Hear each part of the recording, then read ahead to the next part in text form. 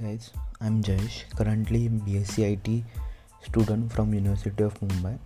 So my topic is section 66D, punishment for cheating by personation by using computer resources.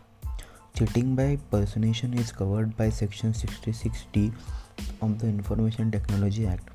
This section states as under 66D, punishment for cheating by personation by using computer resource. Whoever by means any communication device or computer resource cheats by personation shall be punished with the imprisonment of either description of a term which may extend to 3 years and shall also be liable to fine which may extend to 1 lakh rupees. So what is cheat by personation? A person is said to be cheat by personation if he cheats by pretending to be some other person or by knowingly substituting one person for another or representing that he or any other person is a person other than he or such other person really is. The offense is committed whether the individual personated is a real or imaginary person. So we will see which acts are penalized. First, cheating by personation using a computer resources. Second, cheating by personation using a cell phone or a communication device. So there are three types of punishments in this act. First is normal punishment is imprisonment up to 3 years and fine up to 1 lakh rupees. Second punishment is for attempting this act.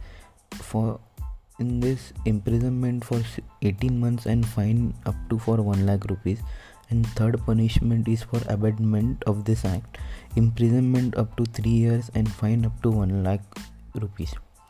If this act violated by any person, there are 3 authorities who will handle these cases. First, police officer not below than rank of inspector.